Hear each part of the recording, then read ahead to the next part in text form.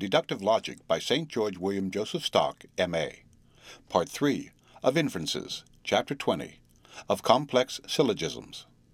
731. A complex syllogism is one which is composed in whole or part of complex propositions. 732. Though there are only two kinds of complex proposition, there are three varieties of complex syllogism. For we may have, 1. A syllogism in which the only kind of complex proposition employed is the conjunctive. 2. A syllogism in which the only kind of complex proposition employed is the disjunctive. 3. A syllogism which has one premise conjunctive and the other disjunctive. The chief instance of the third kind is that known as the dilemma. Editorial note.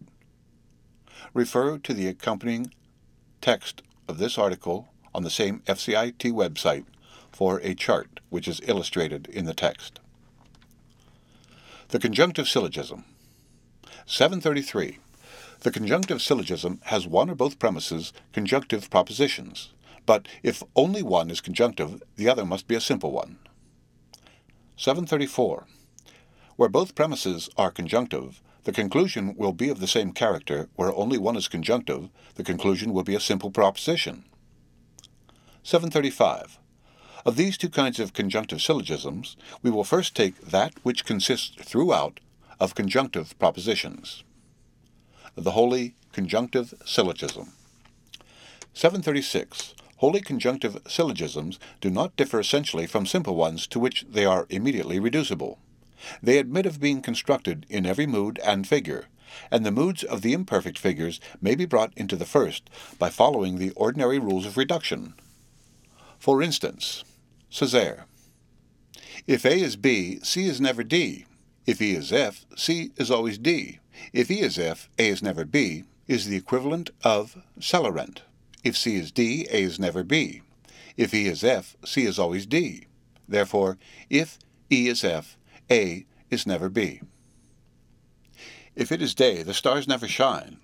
If it is night, the stars always shine. Therefore, if it is night, it is never day, is the equivalent of, if the stars shine, it is never day. If it is night, the stars always shine. Therefore, if it is night, it is never day. Dissemis. If C is D, A is sometimes B. If C is D, E is always F. If E is F, A is sometimes B. Therefore, if E is F, A is sometimes B, is the equivalent of, if C is D, E is always F. If A is B, C is sometimes D. Therefore, if A is B, E is sometimes F. If she goes, I sometimes go. If she goes, he always goes. If he goes, I sometimes go, is the equivalent of, if she goes, he always goes. If I go, she sometimes goes. Therefore, if I go, he sometimes goes. Therefore, if he goes, I sometimes go. The partly conjunctive syllogism. 737. It is this kind which is usually meant when the conjunctive or hypothetical syllogism is spoken of. 738. Of the two premises, one conjunctive and one simple, the conjunctive is considered to be the major, and the simple premise the minor. For the conjunctive premise lays down a certain relation to hold between two propositions as a matter of theory, which is applied in the minor to a matter of fact. 739. Taking a conjunctive proposition as a major premise, there are four simple minors possible. For we may either assert or deny the antecedent or the consequent of the conjunctive. Constructive mood. 1. If A is B, C is D, A is B, therefore C is D. Destructive mood. 2. If A is B, C is D, C is not D, therefore A is not B. 3. Constructive mood. If A is B, C is D, A is not B, therefore no conclusion. Destructive mood. 4. If A is B, C is D, C is D, no conclusion. 740. When we take as a minor A is not B, 3, it is clear that we can get no conclusion. For to say that C is D whenever A is B gives us no right to deny that C can be D in the absence of that condition. What we have predicated has been merely inclusion of the case AB in the case CD. Editorial note. Refer to the same chapter in the accompanying FCIT website.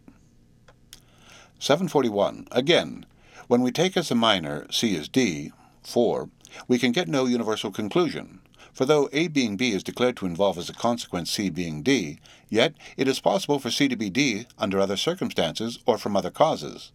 Granting the truth of the proposition, if the sky falls we shall catch larks, it by no means follows that there are no other conditions under which this result can be attained.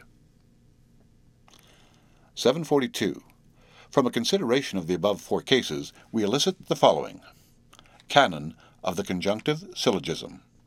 To affirm the antecedent is to affirm the consequent, and to deny the consequent is to deny the antecedent. But from denying the antecedent or affirming the consequent, no conclusion follows. 743. There is a case, however, in which we can legitimately deny the antecedent and affirm the consequent of a conjunctive proposition, namely, when the relation predicated between the antecedent and the consequent is not that of inclusion, but of coincidence, where in fact the conjunctive proposition conforms to the type U. For example, denial of the antecedent. If you repent, then only are you forgiven. You do not repent, therefore you are not forgiven. Affirmation of the consequent. If you repent, then only are you forgiven. You are forgiven, therefore you repent. The end of Chapter 20. Read by Rick Kistner for Lit2Go on the web at fcit.usf.edu.